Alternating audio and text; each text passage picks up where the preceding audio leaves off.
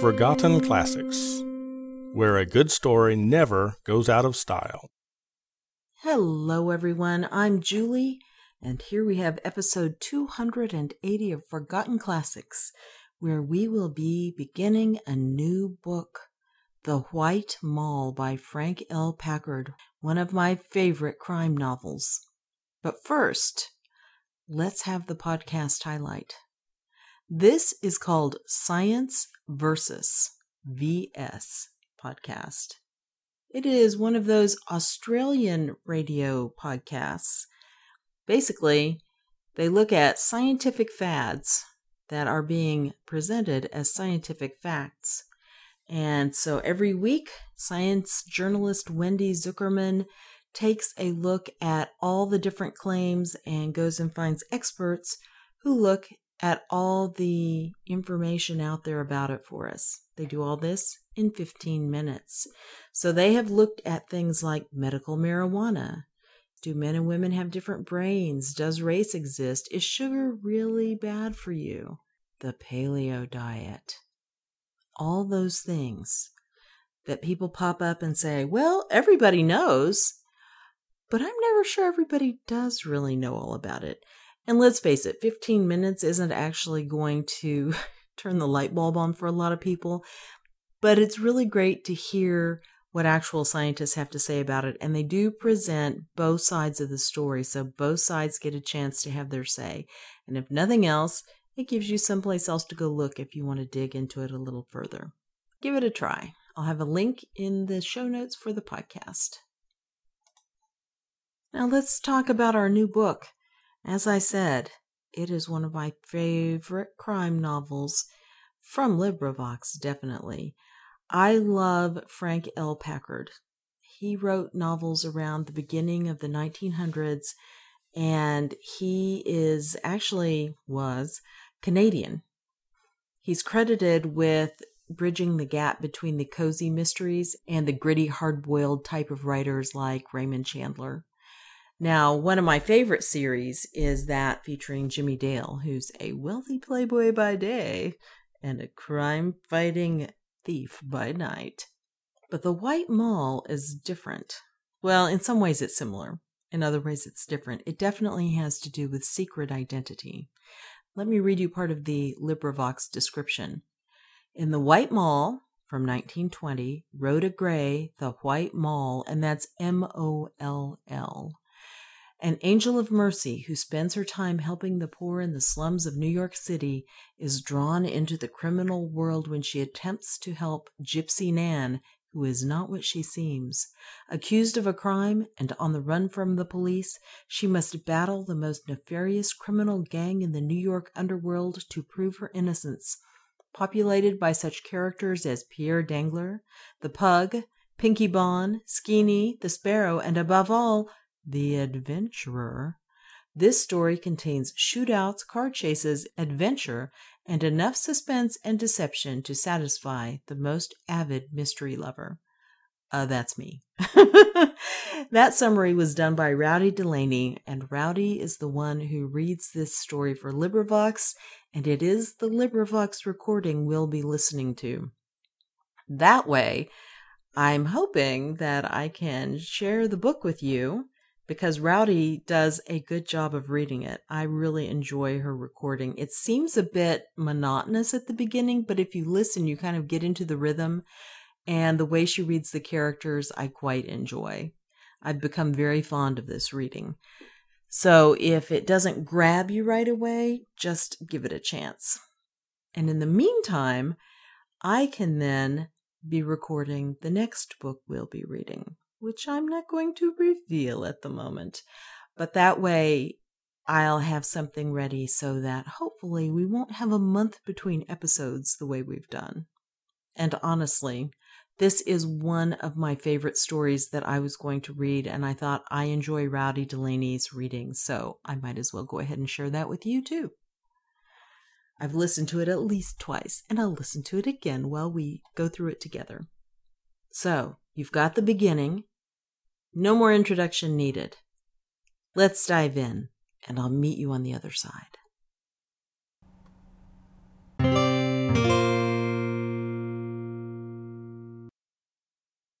The White Mall by Frank L. Packard. Chapter 1. Night in the Underworld. It was like some shadowy pantomime. The dark mouth of the alleyway, thrown into murky relief by rays of a distant street lamp. The swift forward leap of a skulking figure. A girl's form swaying and struggling in the man's embrace. Then, a pantomime no longer. There came a half threatening, half triumphant oath, and then the girl's voice, quiet, strangely contained, almost imperious. "Now, give me back that purse, please. Instantly." The man, already retreating into the alleyway, paused to fling back a jeering laugh. "Say, youse got your nerve, ain't youse?" The girl turned her head, so the rays of the street lamp, faint as they were, fell upon her, disclosing a sweet, oval face, out of which the dark eyes gazed steadily at the man. And suddenly the man leaned forward, staring for an instant, and then his hand went awkwardly to touch his cap. "De White Moll," he mumbled deferentially. He pulled the peak of his cap down over his eyes in a sort of shamefaced way, as though to avoid recognition, and, stepping nearer, returned the purse. "'Scuse me, miss," he said uneasily. "I didn't know it was youse. Honest to God, I didn't. 'Scuse me, miss. Good night." For a moment the girl stood motionless, looking down the alleyway after the retreating figure. From somewhere in the distance came the rumble of an elevated train. It drowned out the pound of the man's speeding footsteps. It died away itself, and now there was no other sound. A pucker, strangely wistful, curiously perturbed, came and furrowed her forehead into little wrinkles, and then she turned and walked slowly on along the deserted street. The White Mall. She shook her head a little. The attack had not unnerved her. Why should it? It was simply that the man had not recognized her at first in the darkness. The White Mall here at night in one of the loneliest, as well as one of the most vicious and abandoned quarters of New York, was as safe and inviolate as. She shook her head again. Her mind did not instantly suggest a comparison that seemed wholly adequate. The pucker deepened, but the sensitive, delicate, chiseled lips parted now in a smile. Well, she was safer here than anywhere else in the world, that was all. It was the first time that anything like this had happened, and for the very reason that it was unprecedented, it seemed to stir her memory now and awaken a dormant train of thought. The White Mall. She remembered the first time she had been called by that name. It took her back almost 3 years, and since that time, here in this sordid realm of crime and misery, the name of Rhoda Gray, her own name, her actual identity, seemed to have become lost, obliterated in that of the White Mall. A dip had given it to her, and the underworld, quick and trenchant in its monikers, had instantly ratified it. There was not a crook or denizen of Crimeland, probably, who did not know the White Mall. There was probably not one today who knew or cared that she was Rhoda Gray.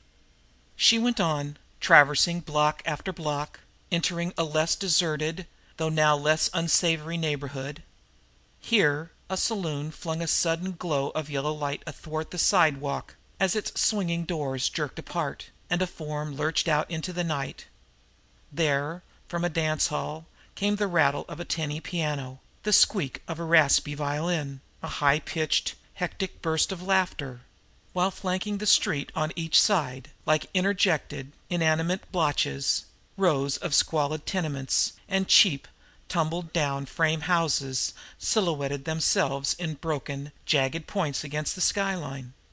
And now and then a man spoke to her, his untrained fingers fumbling in clumsy homage at the brim of his hat. How strange a thing memory was! How strange, too, the coincidences that sometimes roused it into activity! It was a man, a thief just like the man tonight, who had first brought her into this shadowland of crime. That was just before her father died. Her father had been a mining engineer, and though an American, had been for many years a resident in South America as the representative of a large English concern. He had been in ill health for a year down there, when, acting on his physician's advice, he had come to New York for a consultation, and she had accompanied him. They had taken a little flat, the engineer had placed himself in the hands of a famous specialist, and an operation had been decided upon. And then, a few days prior to the date set for the operation, and before her father, who was still able to be about, had entered the hospital, the flat had been broken into during the early morning hours. The thief, obviously not counting on the engineer's wakefulness, had been caught red-handed. At first defiant, the man had finally broken down and told a miserable story. It was hackneyed, possibly, the same story told by 1,000 others, as a last defense, in the hope of inducing leniency through an appeal to pity, but somehow to her that night the story had rung true. Pete McGee, alias the Bussard, the man had said his name was. He couldn't get any work. There was a shadow of a long abode in Sing Sing that lay upon him as a curse. A job here today, his record discovered tomorrow, and the next day out on the street again. It was very old, very threadbare, that story. There were even the sick wife, the hungry, unclothed children, but to her it had rung true. Her father had not placed the slightest faith in it, and but for her intervention, the Bussard would have been incontinently consigned to the mercies of the police. Her face softened suddenly now as she walked along. She remembered well that scene, when, at the end, she had written down the address the man had given her. "Father is going to let you go, McGee, because I ask him to," she had said, "and tomorrow morning I will go to this address, and if I find your story is true, as I believe it is, I will see what I can do for you." "It's true, Miss, so help me God," the man had answered brokenly. "Youse come and see. I'll be dere, and God bless youse, Miss." And so they had let the man go free, and her father, with a whimsical, tolerant smile, had shaken his head at her. "You'll never find that address, Rhoda, or our friend the Bussard either." But she had found both the Bussard and the address, and destitution and squalor unspeakable. Pathetic still, but the vernacular of the underworld, where men called their women by no more gracious names than molls and skirts, no longer strange to her ears, there came to her again now the Bussard's words, in which she had paid her tribute on that morning long ago, and with which he had introduced her to a shrunken form that lay upon a dirty cot in a bare-floored room. "Meet de moll I was tellin' youse about, Mag. She's white, all de way up. She's white, Mag. She's a white moll. Take it from me." The White Moll. The firm little chin came suddenly upward, but into the dark eyes unbidden came a sudden film and mist. Her father's health had been too far undermined, and he had been unable to withstand the shock of the operation, and he had died in the hospital. There weren't any relatives, except distant ones on her mother's side, somewhere out in California, whom she had never seen. She and her father had been all in all to each other, chums, pals, comrades, since her mother's death many years ago. She had gone everywhere with him, save when the demands of her education had necessarily kept them apart. She had hunted with him in South America, ridden with him in sections where civilization was still in the making, shared the crude, rough life of mining camps with him, and it had seemed as though her life, too, had gone out with his. She brushed her hand hastily across her eyes. There hadn't been any friends either, apart from a few of her father's casual business acquaintances, no one else except the Bussard. It was very strange. Her reward for that one friendly act had come in a manner little expected, and it had come very quickly. She had sought and found a genuine relief from her own sorrow in doing what she could to alleviate the misery in that squalid one-room home. And then the sphere of her activities had broadened, slowly at first, not through any preconceived intention on her part, but naturally, and as an almost inevitable corollary consequent upon her relations with the Bussard and his ill-fortuned family. The Bussard's circle of intimates was amongst those who lay outside the law, those who gambled for their livelihood by staking their wits to win against the toils of the police; and so, more and more, she had come into close and intimate contact with the criminal element of New York, until today, throughout its length and breadth she was known, and, she had reason to believe, was loved and trusted by every crook in the underworld. It was a strange eulogy, self-pronounced, but it was none the less true. Then she had been Rhoda Gray; now even the Bussard, doubtless, had forgotten her name in the one with which he himself, at that queer baptismal font of crimeland, had christened her the White Moll. It even went further than that. It embraced what might be called the entourage of the underworld, the police, and the social workers with whom she inevitably came in contact. These, too, had long known her as the White Moll, and had come, since she had volunteered no further information, tacitly to accept her as such, and nothing more. Again she shook her head. It wasn't altogether a normal life. She was only a woman, with all the aspirations of a woman, with all the yearning of youth for its measure of gaiety and pleasure. True, she had not made a recluse of herself outside her work, but equally, on the other hand, she had not made any intimate friends in her station in life.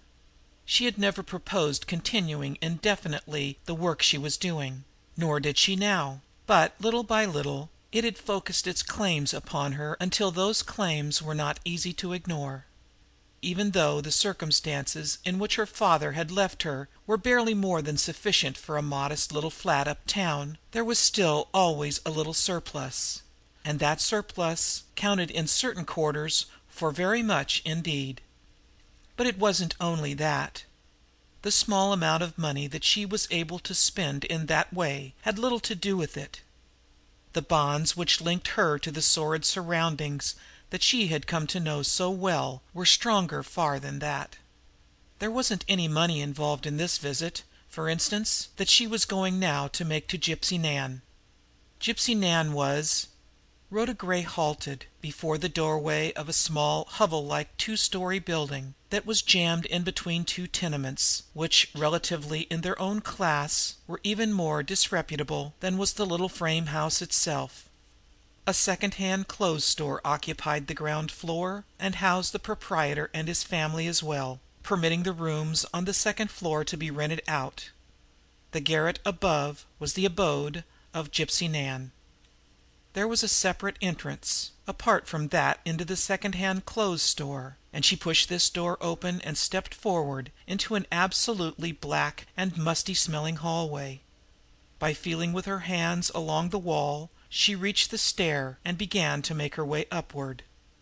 She had found Gypsy Nan last night huddled in the lower doorway, and apparently in a condition that was very much the worse for wear.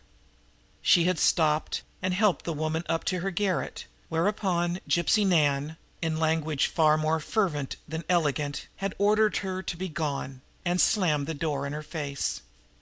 Rhoda Gray smiled a little wearily as, on the second floor now, she groped her way to the rear and began to mount a short, ladder-like flight of steps to the attic.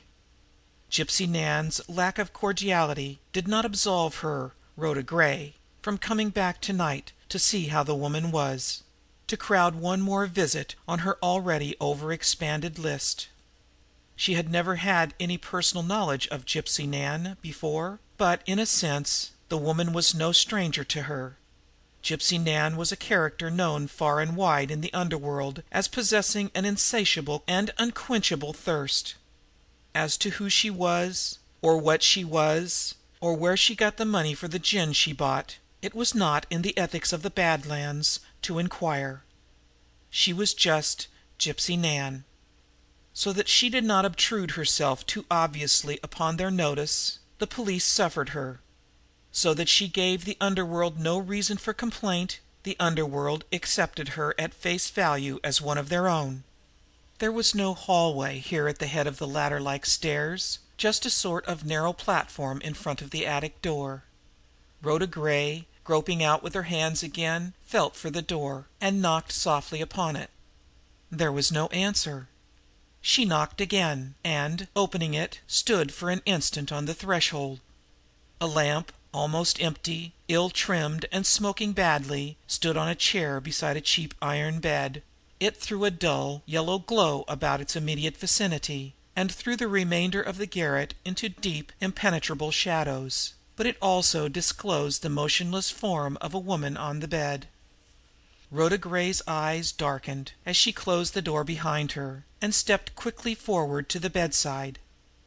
For a moment she stood looking down at the recumbent figure, at the matted tangle of gray streaked brown hair that straggled across the pillow which was none too clean, at the heavy lensed, old fashioned, steel bowed spectacles, awry now, that were still grotesquely perched on the woman's nose, at the sallow face, streaked with grime and dirt, as though it had not been washed for months, at the hands, as ill cared for, which lay exposed on the torn blanket that did duty for a counterpane, at the dirty shawl that enveloped the woman's shoulders and which was tightly fastened around Gypsy Nan's neck, and from the woman her eyes shifted to an empty bottle on the floor that protruded from under the bed.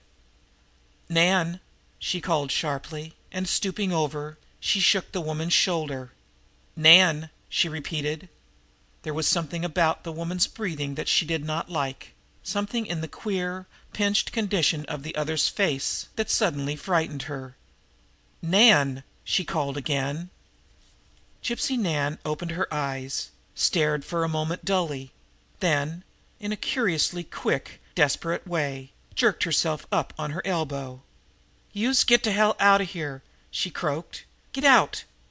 "I'm going to," said Rhoda Gray evenly, "and I'm going at once." She turned abruptly and walked toward the door. "I'm going to get a doctor. You've gone too far this time, Nan, and " "No, youse don't!" Gypsy Nan's voice rose to a sudden scream. She sat bolt upright in the bed and pulled a revolver from under the covers.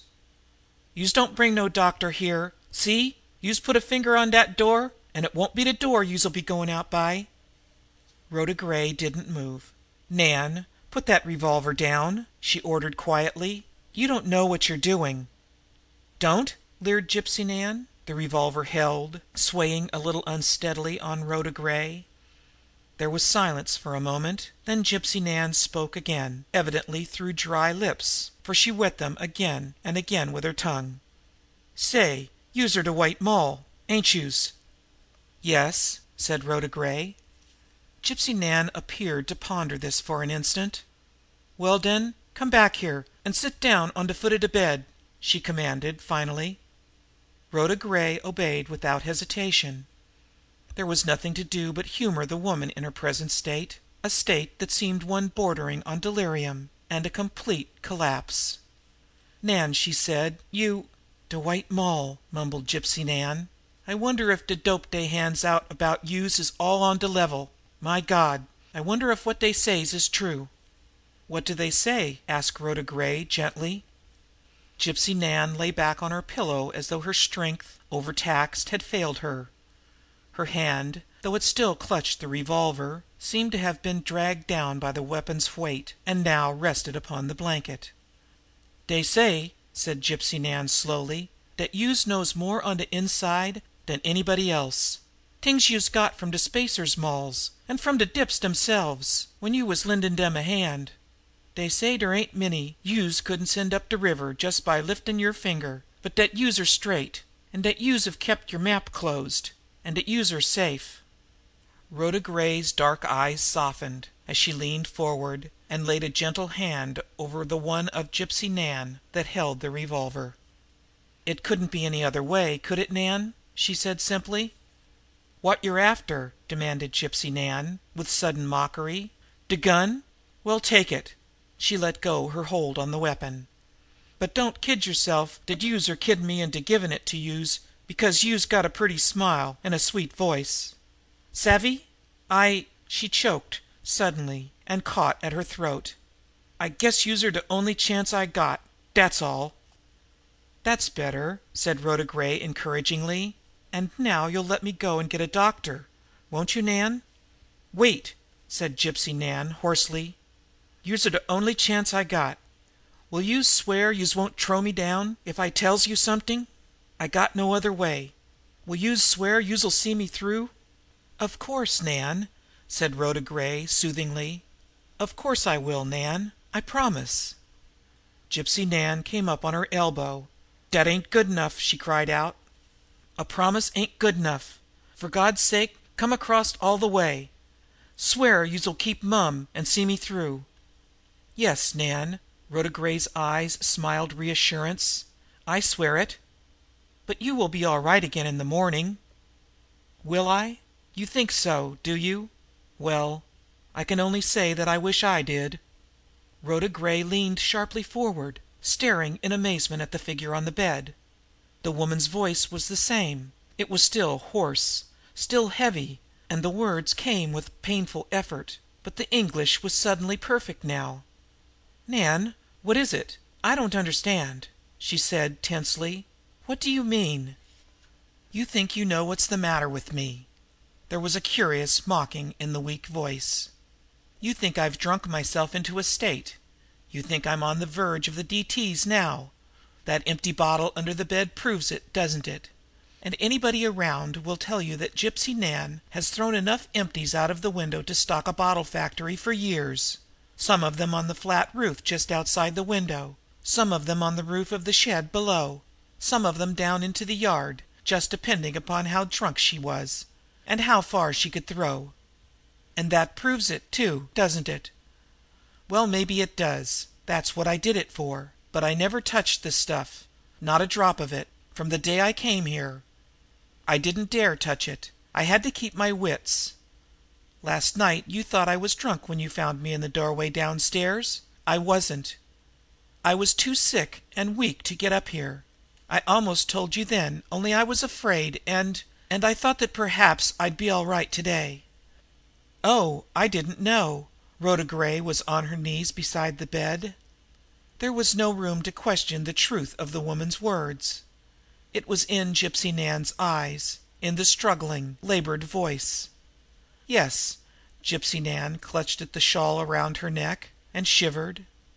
"I thought I might be all right today, and I thought I'd get better, but I didn't. And now I've got about a chance in 100, I know. It's my heart." "You mean you've been here alone, sick, since last night? Why didn't you call someone? Why did you even hold me back a few minutes ago, when you admit yourself that you need immediate medical assistance so badly?" "Because," said Gypsy Nan, "if I've got a chance at all, I'd finish it for keeps if a doctor came here. I'd rather go out this way than in that horrible thing they call the chair. Oh, my God, don't you understand that? I've seen pictures of it. It's a horrible thing, horrible." "Nan," Rhoda Gray steadied her voice, "you're delirious. You do not know what you're saying. There isn't any horrible thing to frighten you. Now just lie quietly here. I'll only be a few minutes and—" She stopped abruptly as her wrist was suddenly imprisoned in a frantic grip. "You swore it!" Gypsy Nan whispered feverishly. "You swore it! They say the White Moll never snitched. That's the one chance I've got, and I'm going to take it. I'm not delirious, not yet. I wish to God it was nothing more than that. Look!" With a low, startled cry, Rhoda was on her feet. Gypsy Nan was gone. A sweep of the woman's hand, and the spectacles were off, the gray streaked hair a tangled wig upon the pillow, and Rhoda Gray found herself staring in a numbed sort of way at a dark haired woman who could not have been more than 30, but whose face, with its streaks of grime and dirt, looked grotesquely and incongruously old.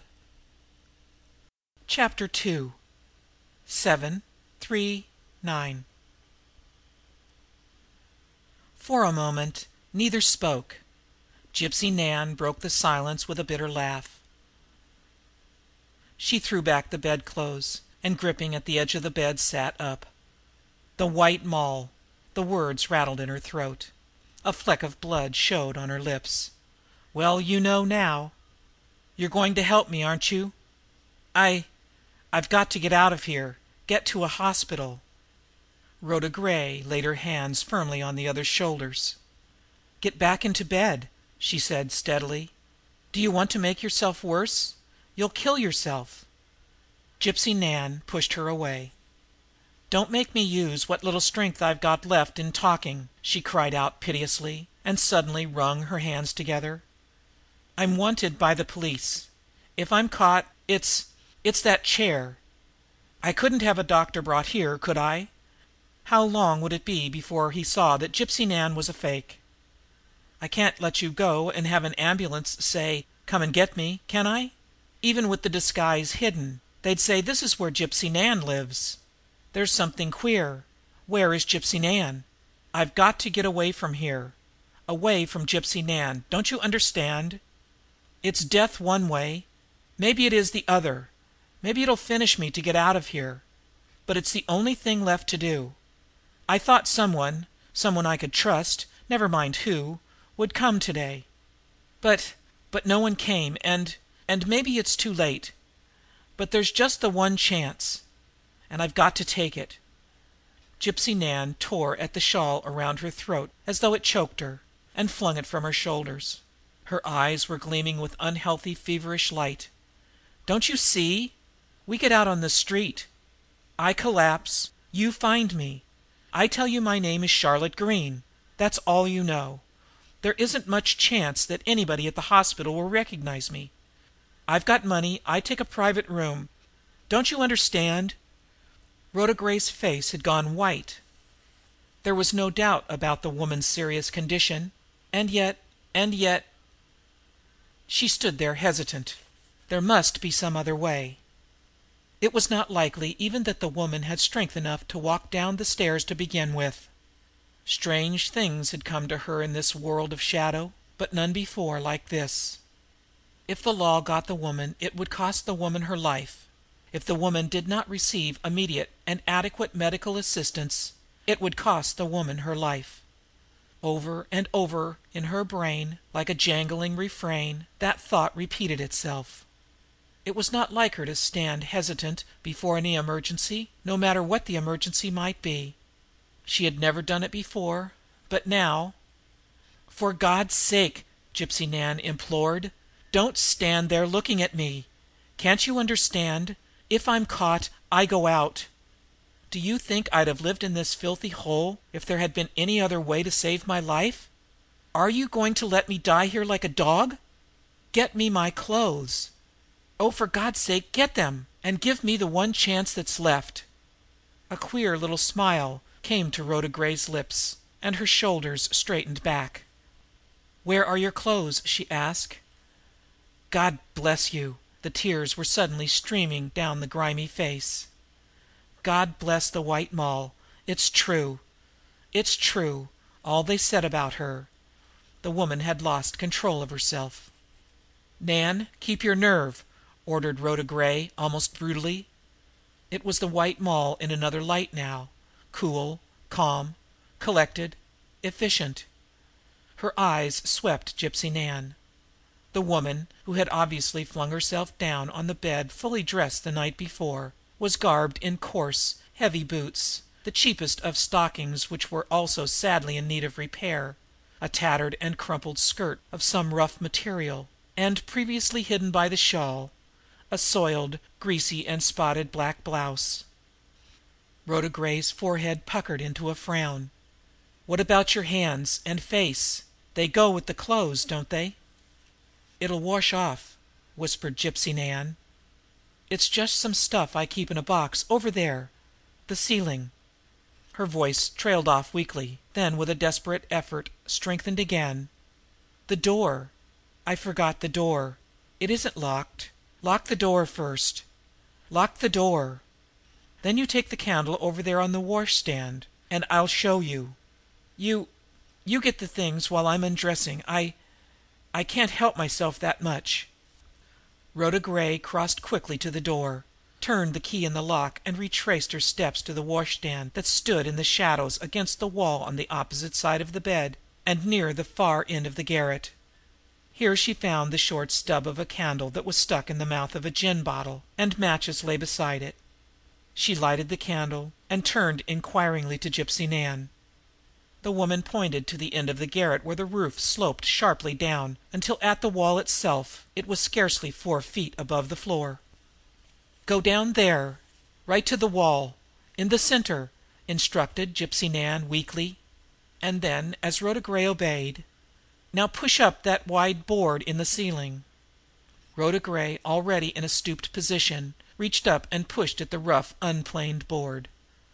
It swung back without a sound, like a narrow trap door, until it rested in the upright position against the outer frame of the house, disclosing an aperture through which, by standing erect, Rhoda Gray easily thrust her head and shoulders. She raised the candle through the opening, and suddenly her dark eyes widened in amazement. It was a hiding place, not only ingenious, but exceedingly generous in expanse. As far as one could reach, the ceiling metamorphosed itself into a most convenient shelf. And it had been well utilized. It held a most astounding collection of things. There was a cash box, but the cash box was apparently wholly inadequate. There must have been thousands of dollars in those piles of banknotes that were stacked beside it. There was a large tin box, the cover off, containing some black, paste-like substance, the stuff, presumably, that Gypsy Nan used on her face and hands. There was a bunch of curiously formed keys, several boxes of revolver cartridges, an electric flashlight, and a great quantity of the choicest brands of tinned and bottled fruits and provisions. And a little to the side, evidently kept ready for instant use, a suit of excellent material, underclothing, silk stockings, shoes, and hat were neatly piled together. Rhoda Gray took the clothing and went back to the bedside. Gypsy Nan had made little progress in disrobing. It seemed about all the woman could do to cling to the edge of the cot and sit upright. "What does all this mean, Nan?" she asked tensely. "All those things up there, that money?" Gypsy Nan forced a twisted smile. "It means I know how bad I am, or I wouldn't have let you see what I have," she answered heavily. "It means that there isn't any other way. Hurry, get these things off, get me dressed." But it took a long time. Gypsy Nan seemed with every moment to grow weaker. The lamp on the chair went out for want of oil. There was only the guttering candle in the gin bottle to give light. It threw weird, flickering shadows across the garret. It seemed to enhance the already deathlike pallor of the woman, as, using the pitcher of water and the basin from the washstand now, Rhoda Gray removed the grime from Gypsy Nan's face and hands. It was done at last, and where there had once been Gypsy Nan, hag-like and repulsive, there was now a stylishly, even elegantly dressed woman of well under middle age. The transformation seemed to have acted as a stimulant upon Gypsy Nan. She laughed with nervous hilarity. She even tried valiantly to put on a pair of new black kid gloves, but, failing this, pushed them unsteadily into the pocket of the coat. I'm all right," she asserted fiercely as Rhoda Gray, pausing in the act of gathering up the discarded garments, regarded her anxiously. "Bring me a package of that money after you've put those things away. Yes, and you'll find a flashlight there. We'll need it going down the stairs." Rhoda Gray made no answer.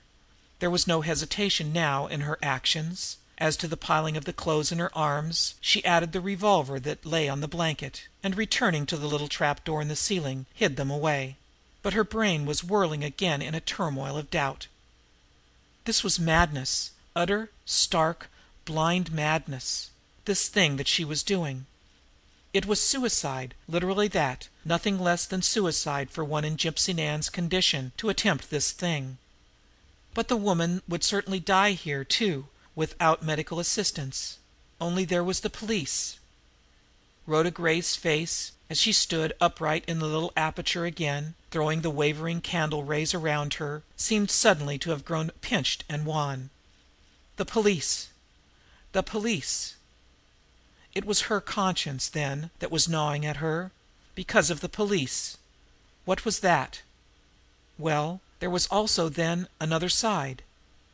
Could she turn informer, traitor, become a female Judas to a dying woman, who had sobbed and thanked her Maker because she had found someone whom she believed she could trust? That was a hideous and an abominable thing to do. "You swore it. You swore you'd see me through." The words came and rang instantly in her ears. The sweet, piquant little face set in hard, determined lines.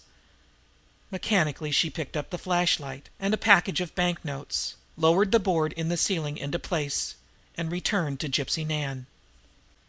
"I'm ready, if there is no other way," she said soberly, as she watched the other tuck the money inside her waist.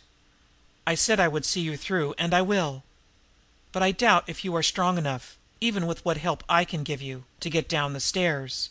And even if you can, I am afraid with all my soul of the consequences to you and—" Gypsy Nan blew out the candle and staggered to her feet. "There isn't any other way." She leaned heavily on Rhoda Gray's arm. "Can't you see that? Don't you think I know? Haven't you seen enough here to convince you of that? I'm just spilling the dice for perhaps the last time. But it's the only chance, the only chance. Go on," she urged tremulously. "Shoot the glim and get me to the door. And for the love of God, don't make a sound. It's all up if we're seen going out." The flashlight's ray danced in crazy gyrations as the two figures swayed and crept across the garret. Rhoda Gray unlocked the door, and as they passed out, locked it again on the outside. "Hide the key," whispered Gypsy Nan. "See that crack in the floor under the partition? Slip it in there." The flashlight guiding her, Rhoda Gray stooped down to where, between the rough attic flooring and the equally rough boarding of the garret partition, there was a narrow space. She pushed the key in out of sight, and then, with her arm around Gypsy Nan's waist, and with the flashlight at cautious intervals winking ahead of her through the darkness, she began to descend the stairs. It was slow work, desperately slow, both because they dare not make the slightest noise, and because, too, as far as strength was concerned, Gypsy Nan was close to the end of her endurance. Down one flight and then the other they went, resting at every few steps, leaning back against the wall, black shadows that merged with the blackness around them, the flashlight used only when necessity compelled it, lest its gleam might attract the attention of some other occupant of the house. And at times Gypsy Nan's head lay cheek to Rhoda Gray's, and the other's body grew limp and became a great weight, so that it seemed she could no longer support it. They gained the street door, hung there tensely for a moment to make sure that they were not observed by any chance passerby, then stepped out on the sidewalk. Gypsy Nan spoke then. I can't go much further," she faltered. But it doesn't matter now we're out of the house. It doesn't matter where you find me. Only let's try a few steps more." Rhoda Gray had slipped the flashlight inside her blouse. "Yes," she said, her breath coming heavily. "It's all right, Nan. I understand." They walked on a little way up the block, and then Gypsy Nan's grasp suddenly tightened on Rhoda Gray's arm. "Play the game," Gypsy Nan's voice said, scarcely audible. "You'll play the game, won't you? You'll see me through. That's a good name, as good as any, Charlotte Green. That's all you know. But don't leave me alone with them. You'll come to the hospital with me, won't you? Gypsy Nan collapsed in a heap on the sidewalk. Rhoda Gray glanced swiftly around her. In the squalid tenement before which she stood, there would be no help of the kind that was needed. There would be no telephone in there, by means of which she could summon an ambulance. And then her glance rested on a figure far up the block under a street lamp. A policeman. She bent hurriedly over the prostrate woman, whispered a word of encouragement, and ran in the officer's direction.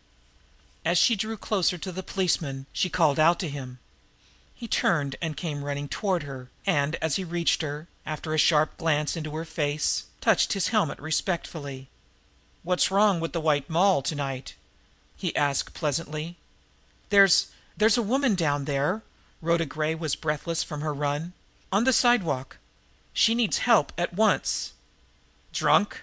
inquired the officer laconically. No, I'm sure it's anything but that, Rhoda Gray answered quickly. She appears to be very sick. I think you had better summon an ambulance without delay. "All right," agreed the officer. "There's a patrol box down there in the direction you came from. We'll have a look at her on the way." He started briskly forward with Rhoda Gray beside him. "Who is she, do you know?" he asked. "She said her name was Charlotte Green," Rhoda Gray replied. "That's all she could or would say about herself." "Then she ain't a regular around here, or I guess you'd know her," grunted the policeman. Rhoda Gray made no answer. They reached Gypsy Nan. The officer bent over her, then picked her up and carried her to the tenement doorway. "I guess you're right, all right. She's bad. I'll send in a call," he said, and started on the run down the street. Gypsy Nan had lost consciousness. Rhoda Gray settled herself on the doorstep, supporting the woman's head in her lap. Her face had set again in grim, hard, perplexed lines. There seemed nothing unnatural, and something mincingly weird, something even uncanny about it all. Perhaps it was because it seemed as though she could so surely foresee the end. Gypsy Nan would not live through the night. Something told her that. The woman's masquerade, for whatever purpose it had been assumed, was over. "You'll play the game, won't you? You'll see me through?" There seemed something painfully futile about those words now. The officer returned. "It's all right," he said. "How's she seem?" Rhoda Gray shook her head. A passerby stopped, asked what was the matter, and lingered curiously. Another and another did the same. A little crowd collected. The officer kept them back. Came then the strident clang of a gong and the rapid beat of horses' hoofs. A white-coated figure jumped from the ambulance, pushed his way forward, and bent over the form in Rhoda Gray's lap. A moment more, and they were carrying Gypsy Nan to the ambulance. Rhoda Gray spoke to the officer.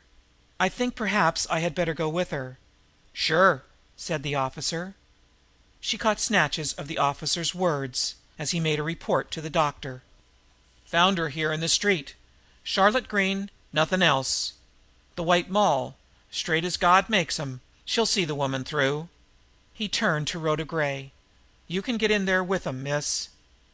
It took possibly 10 minutes to reach the hospital, but before that time Gypsy Nan, responding in a measure to the stimulants, had regained consciousness. She insisted on clinging to Rhoda Gray's hand as they carried in the stretcher. "Don't leave me," she pleaded. And then for the first time Gypsy Nan's nerve seemed to fail her. Oh my God, I don't want to die," she cried out. But a moment later, inside the hospital, as the admitting officer began to ask questions of Rhoda Gray, Gypsy Nan had apparently recovered her grip upon herself. "Ah, let her alone," she broke in. "She doesn't know me any more than you do. She found me on the street. But she was good to me, God bless her." "Your name's Charlotte Green? Yes?" The man nodded. "Where do you live?" "Wherever I like." Gypsy Nan was snarling truculently now. "What's it matter where I live?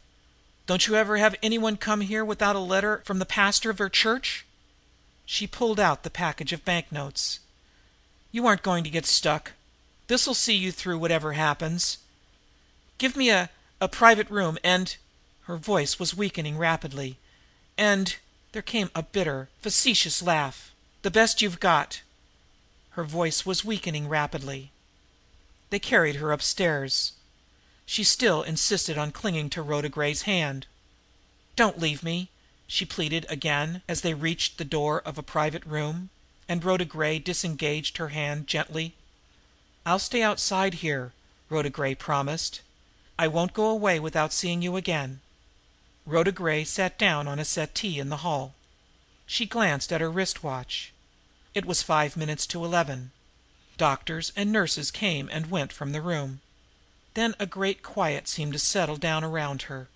A half hour passed. A doctor went into the room and presently came out again. She intercepted him as he came along the corridor. He shook his head. She did not understand his technical explanation. There was something about a clot and blood stoppage. But as she resumed her seat she understood very fully that the end was near. The woman was resting quietly now, the doctor had said, but if she, Rhoda Gray, cared to wait, she could see the other before leaving the hospital. And so she waited. She had promised Gypsy Nan she would.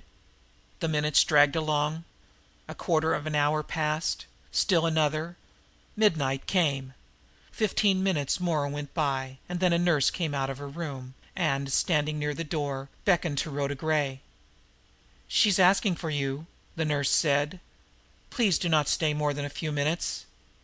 I shall be outside here, and if you notice the slightest change, call me instantly." Rhoda Gray nodded. "I understand," she said. The door closed softly behind her. She was smiling cheerily as she crossed the room and bent over Gypsy Nan. The woman stretched out her hand. "The White Moll," she whispered. "He told the truth, that bull did. Straight as they make 'em, and—" "Don't try to talk," Rhoda Gray interrupted gently. "Wait until you're a little stronger." "Stronger?" Gypsy Nan shook her head. "Don't try to kid me. I know. They told me. I'd have known it anyway. I'm going out." Rhoda Gray found no answer for a moment. A great lump had risen in her throat. Neither would she have needed to be told. She, too, would have known it anyway. It was stamped in the gray pallor of the woman's face. She pressed Gypsy Nan's hand. And then Gypsy Nan spoke again, a queer, yearning hesitancy in her voice. "Do you believe in God?" "Yes," said Rhoda Gray simply. Gypsy Nan closed her eyes.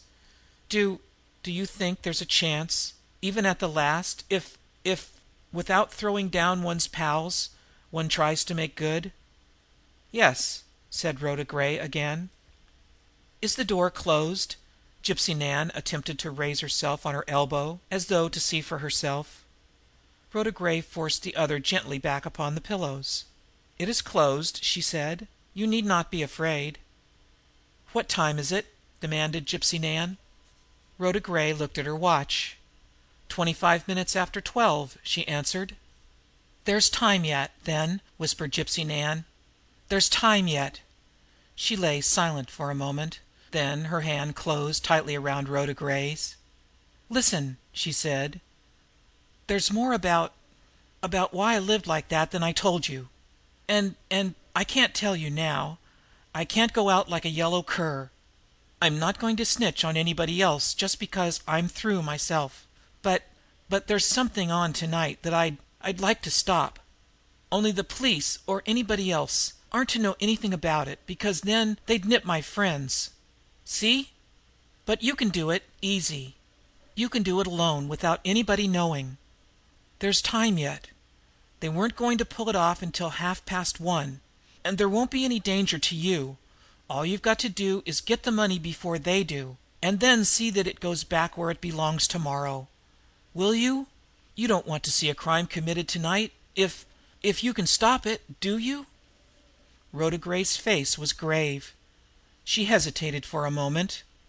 "I'll have to know more about it before I can answer you, Nan," she said. "It's the only way to stop it," Gypsy Nan whispered feverishly. "I won't split on my pals. I won't. But I trust you. Will you promise not to snitch if I tell you how to stop it, even if you don't go there yourself? I'm offering you a chance to stop a $20,000 haul. If you don't promise, it's got to go through, because I've got to stand by the ones that were in it with me. I'd like to make good, just once. But I can't do it any other way. For God's sakes, you see that, don't you?" "Yes," said Rhoda Gray in a low voice. "But the promise you ask for is the same as though I promised to try and get the money you speak of. If I knew what was going on and did nothing, I would be an accomplice to the crime, and guilty myself." "But you can't do anything else." Gypsy Nan was speaking with great difficulty. "I won't get those that were with me in wrong. I won't. You can prevent a crime tonight, if you will. You can help me to make good." Rhoda Gray's lips tightened. "Will you give me your word that I can do what you suggest? That it is feasible, possible?" "Yes," said Gypsy Nan. "You can do it easily, and And it's safe. It it only wants a little nerve, and you've got that." "I promise, then," said Rhoda Gray. "Thank God!" Gypsy Nan pulled fiercely at Rhoda Gray's wrist. "Come nearer, nearer. You know Skarbolov, old Skarbolov, who keeps the antique store on the street around the corner from my place?" Rhoda Gray nodded. "He's rich," whispered Gypsy Nan. "Think of it! Him rich! But he gets the best of the Fifth Avenue crowd because he keeps his joint in that rotten hole. They think they're getting the real thing in antiques. He's a queer old fool. Afraid people would know he had money if he kept it in the bank. Afraid of a bank, too. Understand? We found out that every once in a while he'd change a lot of small bills for a big one. $500 bills. $1,000 bills. That put us wise. We began to watch him. It took months to find where he hid it. We've spent night after night searching through his shop. You can get it easily. There's no one there. Upstairs is just a storage place for his extra stock. There's a big padlock on the back door, but there's a false link in the chain. Count 3 links to the right from the padlock. We put it there, and—" Gypsy Nan's voice became almost inaudible. She pulled at Rhoda Gray's wrist again, urging her closer. "Listen, quick! My strength," she panted. "An antique he never sells. Old escritoire against rear wall. Secret drawer. Take out wide middle drawer. Reach in and rub your hand along the top. You'll feel the spring. We waited to get counterfeits. Put counterfeits there, understand? Then he'd never know he'd been robbed. Not for a long time, anyway. Discovered, perhaps, when he was dead. Old wife. Suffer then. Got to make good. Make good. She came up suddenly on both elbows, the dark eyes staring wildly. "Yes, yes," she whispered. 739. Look out!" Her voice rang with sudden terror, rising almost to a scream. "Look out! Can't you understand, you fool? I told you! 739! 73—" Rhoda Gray's arms had gone around the other's shoulders. She heard the door open and then a quick, light step. There wasn't any other sound now. She made way mechanically for the nurse. And then, after a moment, she rose from her knees. The nurse answered her unspoken question. "Yes, it's over."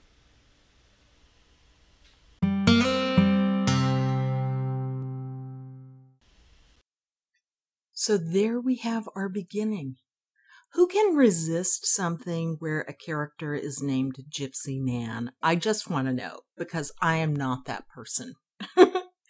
Another thing that's really great about this is it just takes off from the very beginning. We're not wasting a lot of time with backstory. There's a little backstory, but pretty much the White Mall is thrown in headfirst into terrible things from the very beginning.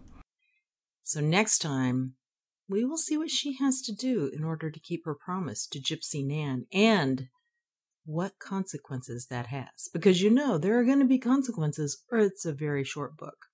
I am going to go ahead and sign out right now because we moved our offices and I had this almost ready except for this very last end part. Because the way I do things is I listen after I've done the introduction and put the body with it, and I go through the whole thing to make sure that I don't have to edit any little mistakes out. So I did that, and then I usually come back with any observations I have, which, may not be a lot, and put that on the end. And I have had this ready for 3 days, trying to get time just to put this little ending on here. What with it being the end of the month and, trying to unpack everything, and then the 4th of July is coming up, and, don't even ask. It just happened. Things got out of hand. So I want to get this out there so we can get started on the story. Thanks for coming by and listening. I love it. I appreciate it. And I hope you enjoy this book, even though I'm not reading it myself. Have a great week, everyone. I'll talk to you again soon. Bye-bye.